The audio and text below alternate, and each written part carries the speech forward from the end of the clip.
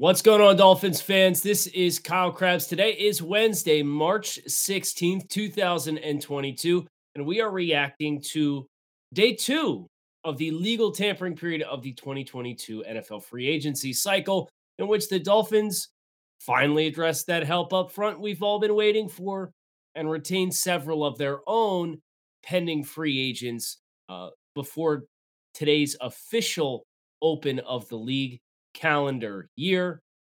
Let's talk about it. Welcome to Locked On Dolphins. You are Locked On Dolphins, your daily Miami Dolphins podcast, part of the Locked On Podcast Network, your team every day. What's going on, Dolphins fans? Kyle Krabs, your host here on Locked On Dolphins, lifelong Miami Dolphins fan, director of scouting at thedraftnetwork.com, your host here. And I want to thank you guys for making Locked On Dolphins your first Miami Dolphins listen of the day. I know amidst these crazy free agency times that we are in, everybody's just on edge, right? Everybody's sitting here waiting for the next shoe to drop. So that includes me in the recording schedule of this show. It is about 6:15 a.m. on Wednesday, March 16th, and we are ready to dive into yesterday's headlines. We didn't get any bombshells overnight, but I would have felt like a real butthead had I recorded last night and then we got a bombshell at midnight. So I have peace of mind. You're getting your great Dolphins content.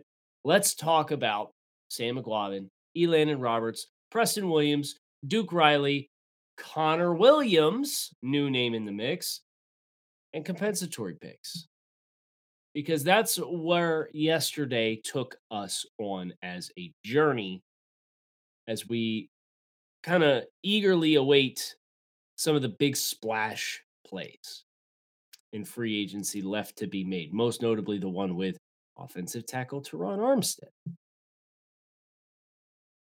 The Dolphins, let's get this bookkeeping out of the way first. We kind of felt with how Miami's net gains and losses were last year that they were not going to get any compensatory picks.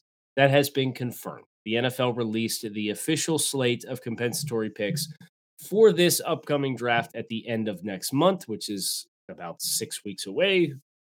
It's crazy enough to think about. And Miami not included on the list. Their most prominent free agent loss was Ryan Fitzpatrick. But of course, he was injured early in the season and missed the vast majority of the season. So, from an actual appraisal perspective of that loss, not just from a financial contract size perspective, but actually accounting for his contributions on the field, Miami did not have anybody that qualified for a compensatory pick relative to the rest of the league. So, suspicions confirmed. No harm, no foul is what it is. We march onward. And we march onward this year with a lot of familiar faces from last year. Because the Dolphins, they brought back the whole linebacker group yesterday. Literally the whole linebacker. I mean, you looked at the roster that of players who are under contracts, like, oh, well, it's Bake. Everybody else is an expiring contract. Duke Riley signed a deal. Elandon Roberts agreed to a deal. Sam McGlavin got a deal. And these are all $1.5 to $3 million, $3.5 million deals. I think Duke was $3 million, McGlavin was $2 million, and Roberts was a little over $3 million. So if the thought process here is we want to maintain and sustain the foundation of the defense, so it benefits us to have these guys back, okay, I can get it.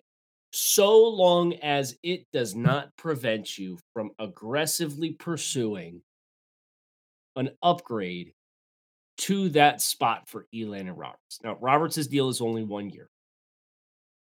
So we can find some peace of mind there. And I've said in the past, I wouldn't mind if Elandon Roberts was back on the Dolphins in 2022. But for the good of the defense, in my opinion, you cannot put him back in the role he has served in the last 2 years and expect anything other than the results that we have got, which is some really dialed in stretches of play between the tackles, some frustrating missed tackles, and little to no production in the passing game.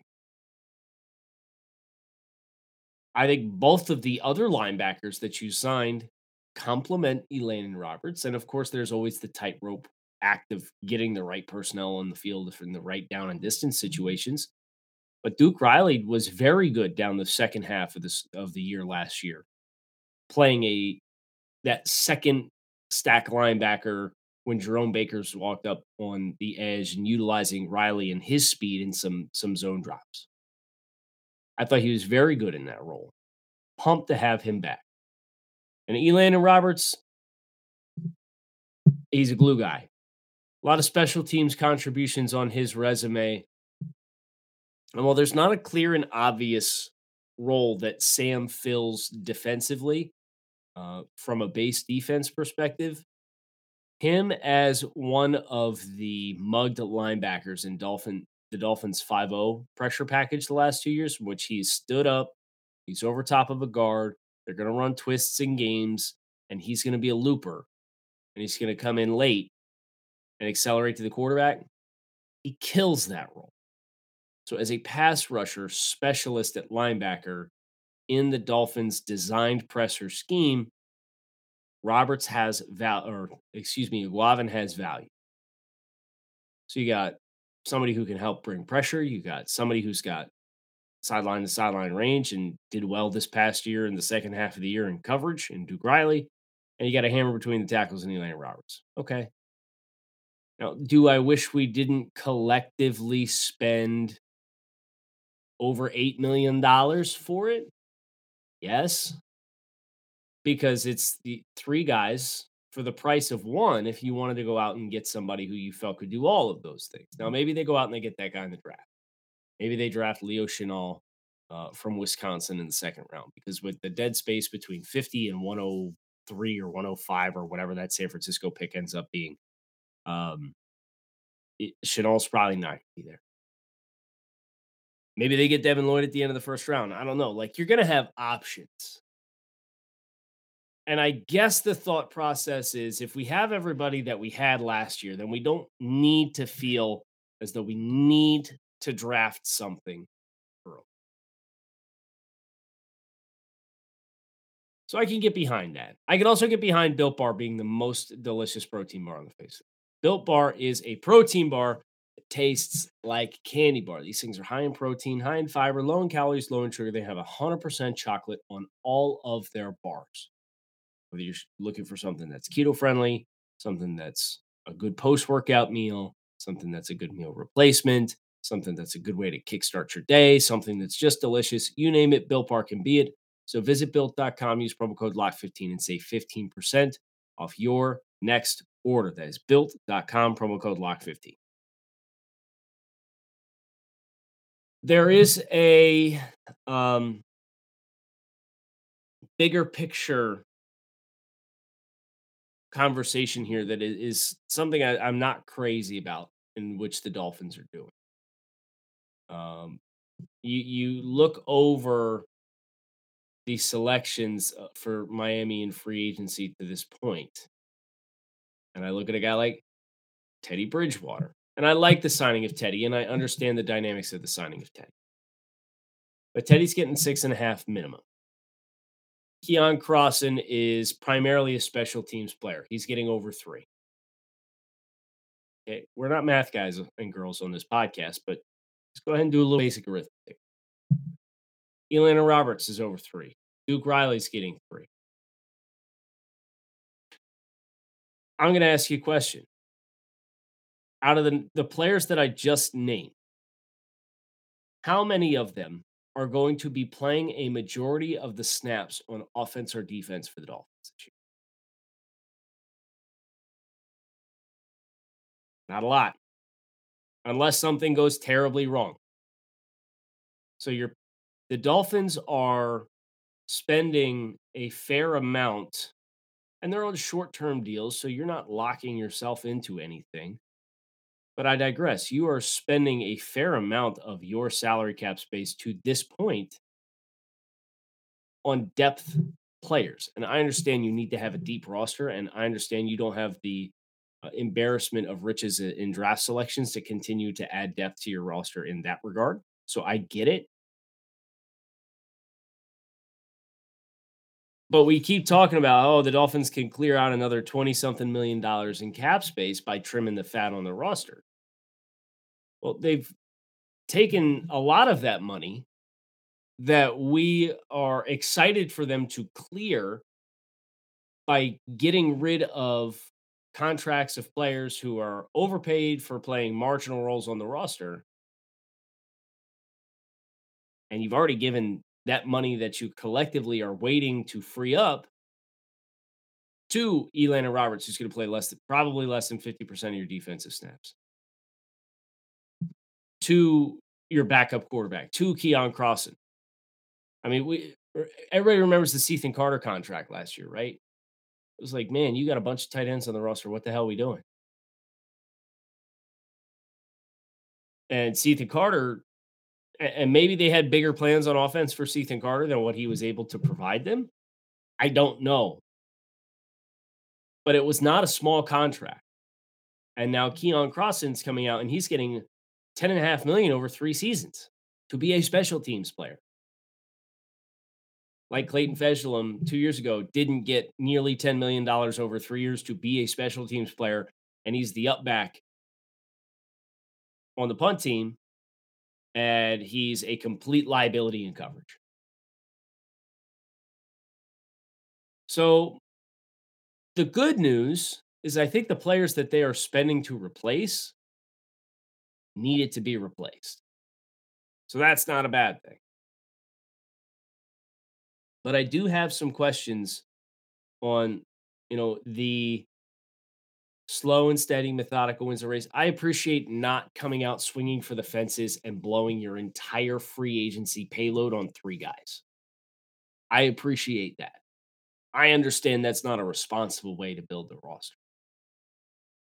But I just can't help but think that maybe if you consolidate all the money that's been committed to depth players and players who are ideally not serving in starting roles for you, that dollar amounts getting to that point, especially when they haven't trimmed the fat that already exists on the roster, where I'm not loving that dynamic of this Dolphins offseason this far. Another thing I'm not crazy about is bringing back Preston Williams. Through 3 years, he was a restricted free agent. The Dolphins could have tendered him. He was a UDFA. They could have tendered him for right to first refusal, and it would have been like $2.5 million or something like that. They did not do that. They got him on a 1-year deal. And I suppose this says as much about the wide receiver free agent crop as anything else. But I don't know how you, as the Dolphins, if you give the contract to Preston, there's nothing in my mind that Preston can do between now and my next big investment opportunities to prevent me from aggressively going out and look. I'm hoping to get the receiver room to a point in which Preston Williams is not going to make the final roster.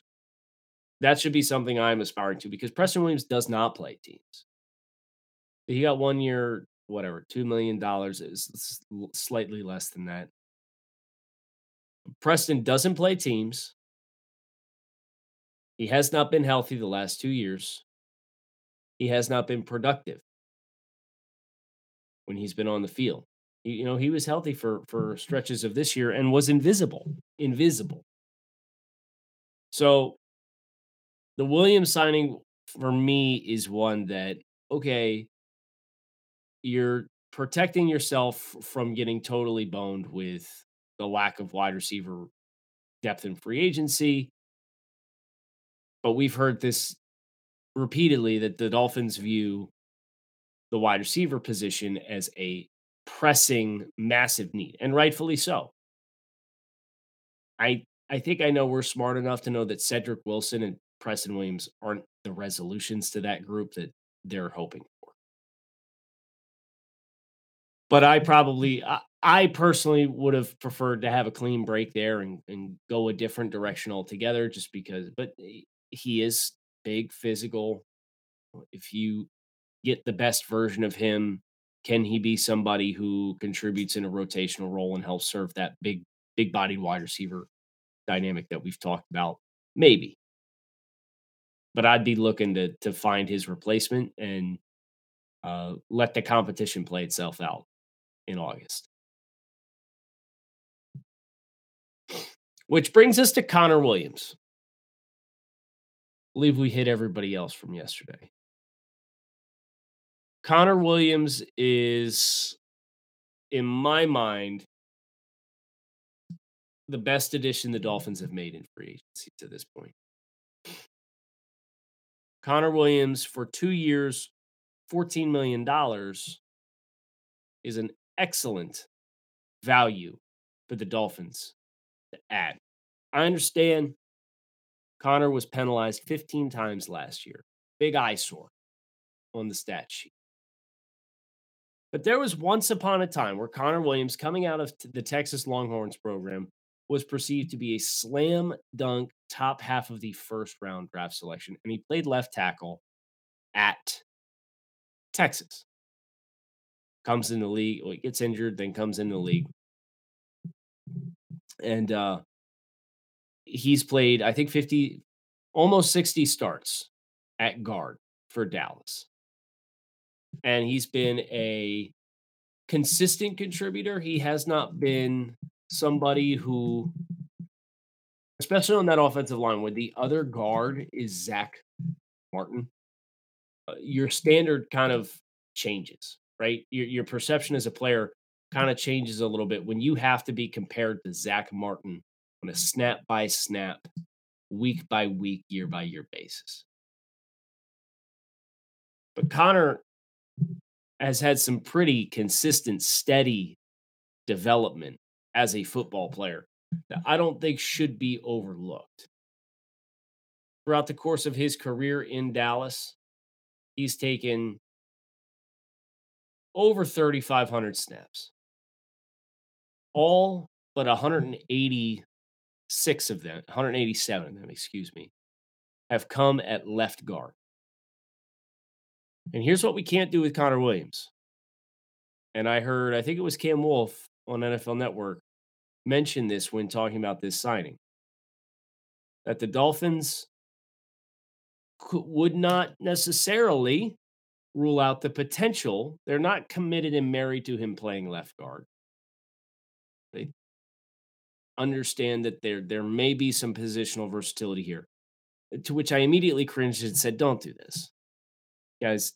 Don't sign a player," because I just got done hitting the Jets for this here yesterday,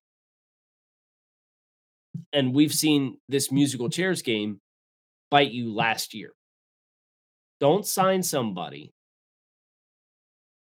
to play for your team and ask them to play a different position than they played for the team that they're coming from. Don't sign Connor Williams, who's played 3,312 snaps at left guard, and asked him to play left tackle. If you get into an injury situation in a pinch and you got to reshuffle the line, sure, your peace of mind is there. Knowing Connor Williams has experience in college playing left tackle. But I think it would be a major mistake to take Connor Williams, who has, over the course of 4 years, enjoyed some very steady development as a player. He gave up 13 pressures last year. 13 total pressures last year on 526 pass sets. Penalized 15 times. But 13 pressures, you kidding me? Put him at left guard. Let's not make this harder than it has to be. You want to go out, you want to get Lyle Collins but via trade or Teron Armstead in free agency, lock it in. And then if you want to go into the draft and you want to get an interior offensive line, you want to get a center who's experienced with Coach Applebaum, you want to go get Zion Johnson or Alec Lindstrom, okay. And then we're going to take presumably Liam Eichenberg and Austin Jackson, and we're going to let them have a position battle for the last spot and let those two duke it out in a high stress situation where somebody's going to be better from having to compete that intensely for one spot on the offensive line. But if you do anything other than sign Connor Williams and put his name in Sharpie at left guard, I'm not going to be crazy about that decision. But I am crazy about the decision to sign Connor Williams. I think this is an excellent addition for this football team. Stylistically, it makes sense from a player development standpoint. And this was an interesting point that was brought up by it was Eric Eager, Pro Football Focus, and he was talking about interior offensive line and Pro Football Focus has their own metric that tries to measure wins above replacement, right? But it looked at Laken Tomlinson and his development as far as PFF's wins above replacement metric through his first however many seasons in the NFL. And you could very clearly see, like, the first 3 years or so was down before a steady climb as far as his value on the field. And pretty much the argument was a lot of times when you're investing in and drafting into your offensive line play, you're investing in developing a player who's going to become better for somebody else because he's not going to play good for you. And then he's going to leave and then he's going to land somewhere else and be a much better player. And it was like very clear trend line for Laken Tomlinson. This same thing can be said for Connor Williams. And he's been a consistent player. Now, he's endured a little bit in the way of missed time. But when he has been on the field, and he was on the field 948 snaps last year and 1,146 snaps the year before. And they were his best 2 seasons in the NFL. And as I said, 13 pressures last year and graded very well as a run blocker for Dallas. And you got him for half the price of Laken Tomlinson. Excellent. This is an excellent signing. And I know everybody was Laken Tomlinson. Oh, Laken Tomlinson played under Coach McDaniel in San Francisco. It's going to be Laken Tomlinson. Well, it's not Laken Tomlinson. But just because it's not the guy who played in San Francisco doesn't mean this isn't a huge hit of a signing. Because in my mind, I'm thrilled with this addition. But play him at left guard. Don't do that thing that we've done in the past where we start shuffling guys around. Oh, well, our best combination of 5. We'll see where everybody settles in. And we're going to spend 2 weeks of training camp here, and then we'll move them over here and let them play 2 weeks. No. Those days have got to be gone. Versatility is a valuable thing. And you want mental reps, give them mental reps as far as what everybody's responsibility is in the front. But muscle memory reps, these guys got to get locked in. That's going to do it for today's episode of Locked On Dolphins. I hope you guys enjoyed this conversation on day 2 of the negotiation window. Today, 4 o'clock, these signings can be made official. I know the Dolphins are going to have a slew of free agents in-house today to get the deal signed. So plan accordingly. Keep your eyes on a swivel around 4 o'clock. And then, of course, whatever other breaking news drops between now and then. Player trades, it's all on the table. Teron Armstead still out there. We will see if today is the day. Kyle Krabs, make it a good one. Thanks as always, and fins up.